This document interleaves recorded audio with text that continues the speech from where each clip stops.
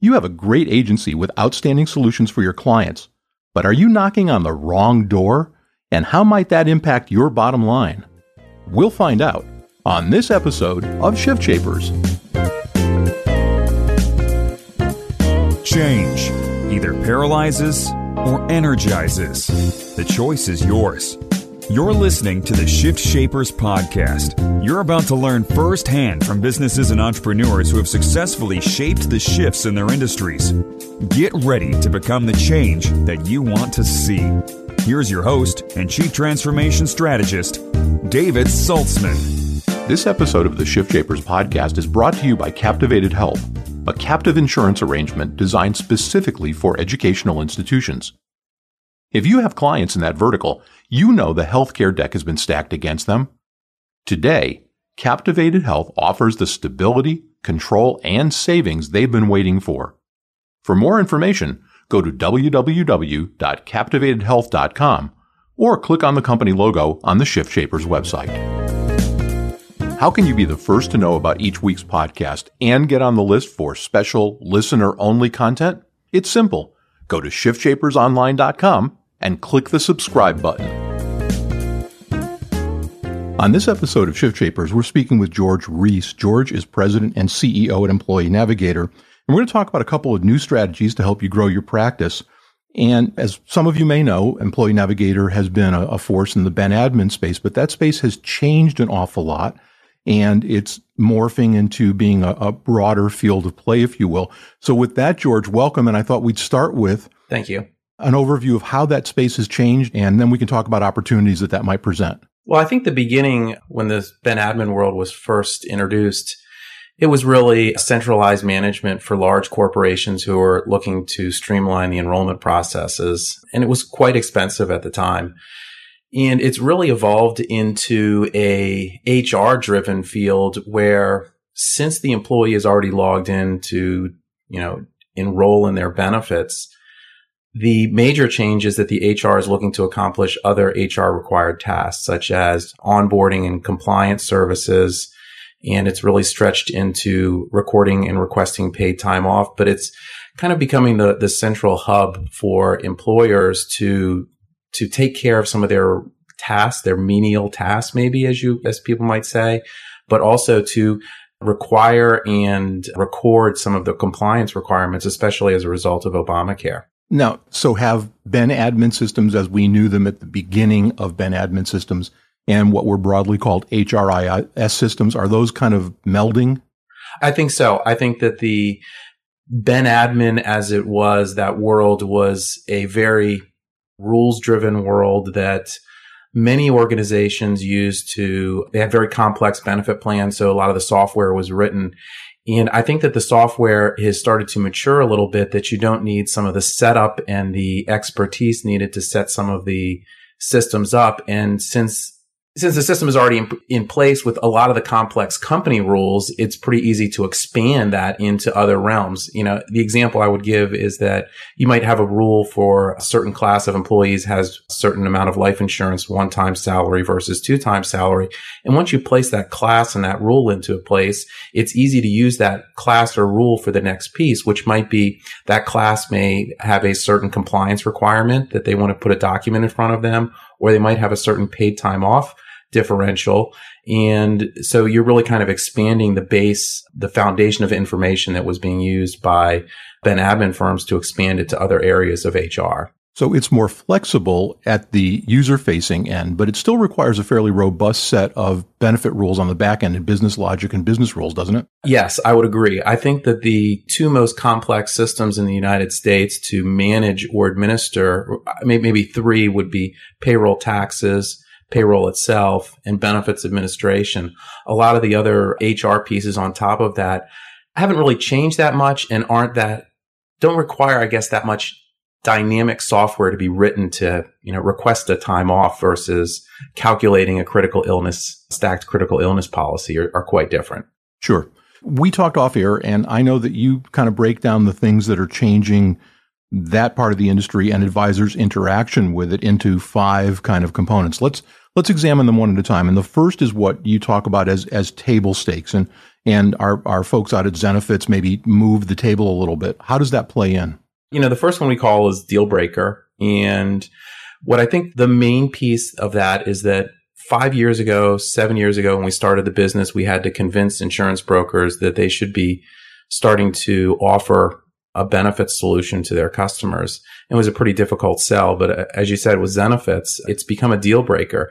And it's become a deal breaker in two places. One is if you're trying to get a new piece of business and you don't have a online HR and benefits platform, I think you're not going to get that business because another broker is going to show it. And really, some of your larger cases, if you're a broker, you're going to lose those cases if you don't have an online enrollment system. And I think, David, the nice thing is that we used to have to convince people about that, but Zenefits is really taking care of the fact that everyone knows they need an online enrollment system. It's always interesting when a disruptor comes into the marketplace, what the residual of that disruption is. And so that's kind of the residual there is it is table stakes. You've got to have that in order to play. The second thing that you talked about is a one solution system. Yeah, I think the second piece is that if you've concluded that you're an agency that you need to have an online enrollment system, you can really only have one system. And what we mean by that is that it's not going to be efficient for an organization to administer or manage their customers on multiple different platforms. So we estimate that, 90 to 98% of a broker's groups are going to select and be managed on one system. All of the agency's in-house people are going to be trained on that one system. And especially, and probably even more importantly, the salespeople will be able to set a constant or consistent client expectation for what they're selling to their customers if they're using one system. And, frankly, at the end, efficiency dictates it. As always, especially in these days of commission compression and advisors trying to do more with less. Now, what about channel conflict? So the third one for us is channel conflict that we see really changing and impacting the market. And we break the channel conflict down into three areas. One of them is probably the most obvious, which is brokers do not want to be competing with ADP or Paychex, who are public companies expanding their revenue by expanding the products and services that are offered. So, a broker can't use those, so they're off the table. The next one is a system owned by another broker. And, I try and give comical examples on this one. Liaison was bought by Towers Watson, and I don't think the people at Aon are sitting in their boardroom going, we really need to use a BenAdmin firm. I think we should use Liaison and let our competitors know about all of our customers. And then the last one, which is a little bit harder to understand, but I think even is probably the most important, which is a channel conflict where the system is owned by an insurance carrier. And I think the reason that one is so important is because it breaks down an open marketplace. And the example that I would use was bswift is owned by Aetna. And I don't think that the people at United Healthcare are thinking that they want to put their business on there, but that's not the real problem, David. The real problem is that bswift is not going to do a tight data integration with another insurance carrier. They're going to put all their resources to their proprietary worksite products, their proprietary health insurance products, and those enrollments may go well from Aetna to Aetna. But if you step outside and wanted to use Delta Dental or Anthem Blue Cross and Blue Shield, I just don't think that the teams are going to be willing to do a tight data integration. And in the end, data is really the king here. We think about all the information, David, that we hear about, big data, and it's really transferring all the enrollment data to the insurance carrier. So I think that last piece of channel conflict is that if that system is owned by an insurance carrier, it's going to break down that market dynamic. So to follow on that, you're suggesting that if I'm an advisor and I'm evaluating systems, that at the top of my list ought to be systems that are carrier agnostic? I agree. Yes. Does having that kind of a system prove challenging on the back end when you have a carrier agnostic system and you go to a carrier and say, okay, data feeds, let's start integrating? Yeah, they're going to be putting all their resources into their fully integrated systems or whatever that they think is the most efficient product or best product for that carrier to sell. And I think, David, there's one other one that's been creeping on our list recently. And I think the recent acquisition of Universe by, did Aon buy Universe? I think Aon bought Universe, which is the enrollment firm. And what that means is that we've been starting to see some channel conflict with systems that are funded by a private equity firm or systems that are funded by some kind of venture equity.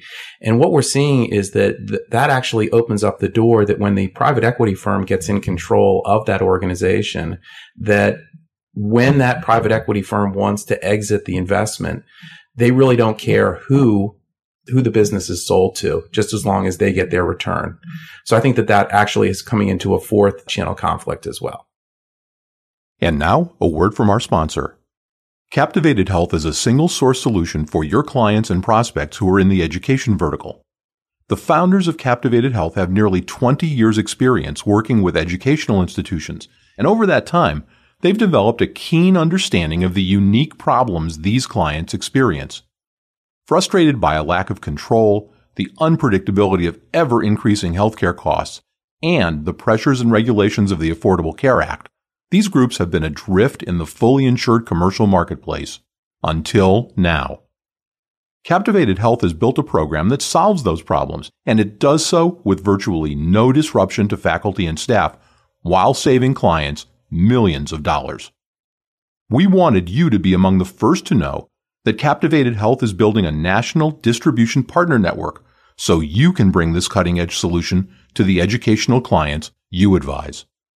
To learn more about the Captivated Health solution, go to their website at www.captivatedhealth.com or click on their logo on the Shift Shapers website. And now, back to our interview.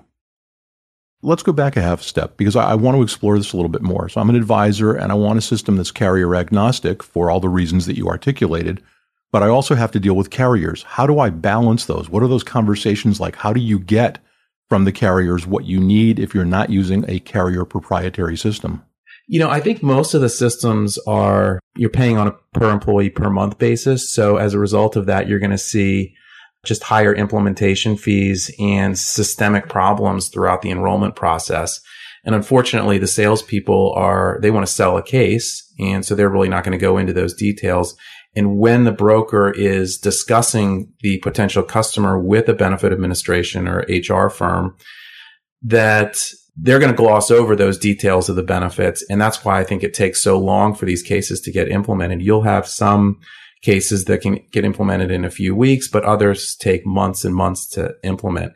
And it's a result of a disconnect between the sales side of the business and the actual administration side of the business.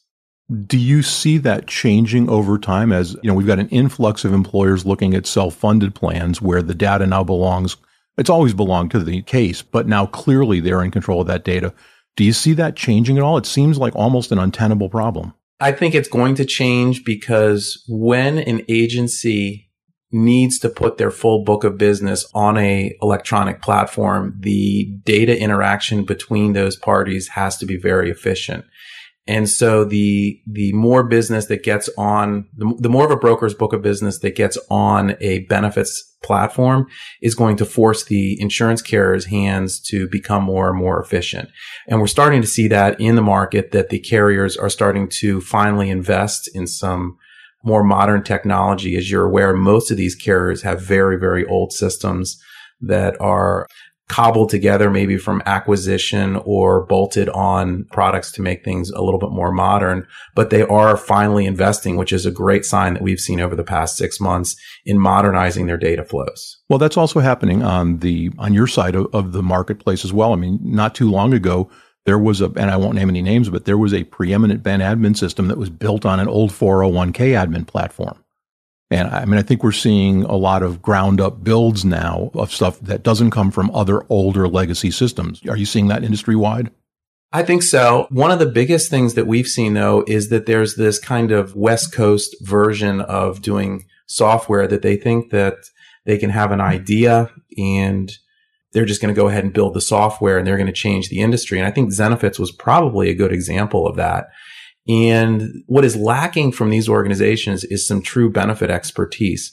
A lot of the firms, I think I would advise brokers to look at the management of their business, of the benefit administration system, and see what kind of expertise does someone have to direct the software architecture of a benefit administration firm. Since these things are so complex, often you have someone who has absolutely no benefits expertise.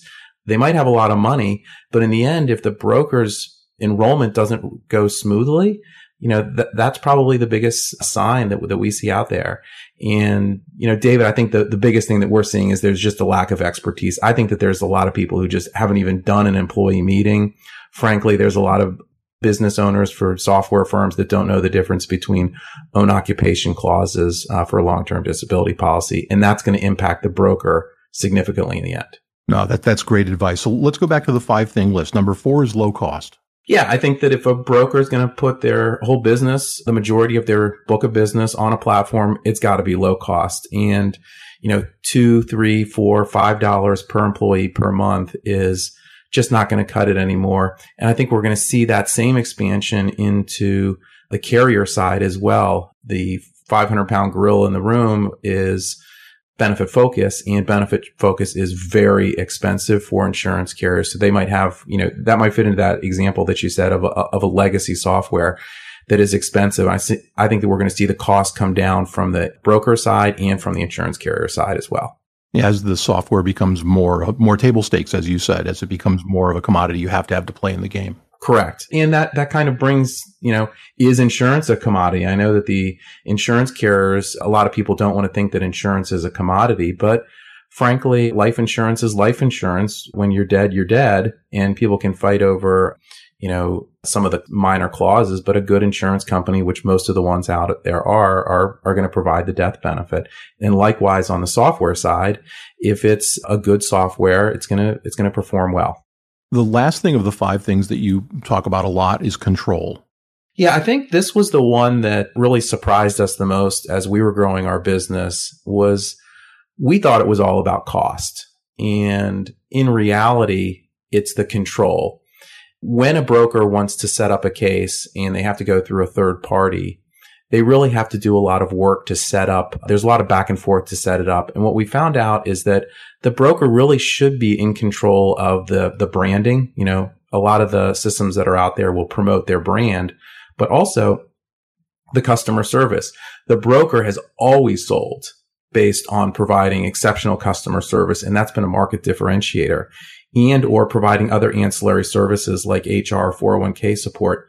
And you need a delivery mechanism for all those pieces. So that last piece is that a broker wants to control their branding. They want to control their implementation timeframes. They want to control their customer service, and they want to control the messaging of their business.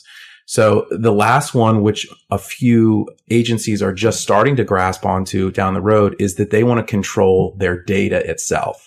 So they are starting to create some data warehouses to kind of do their own big data analysis of pieces.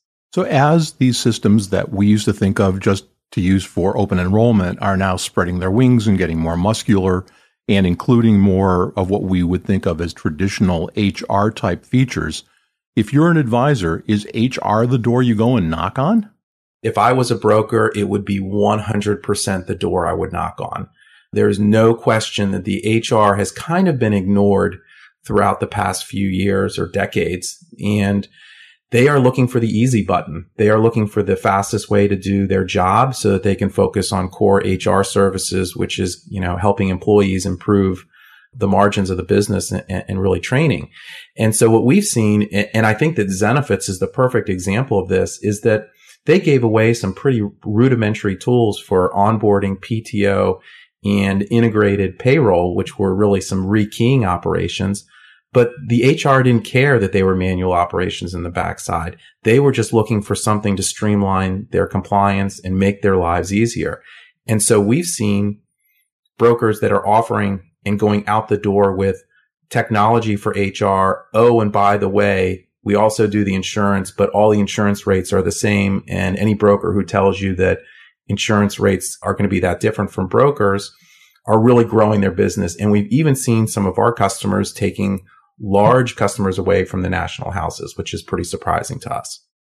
George, in the minute or so that we've got left, we always like to ask our subject matter experts what they see for the future. We've done a good job, I think, of defining how this category has grown, what it's encompassing today.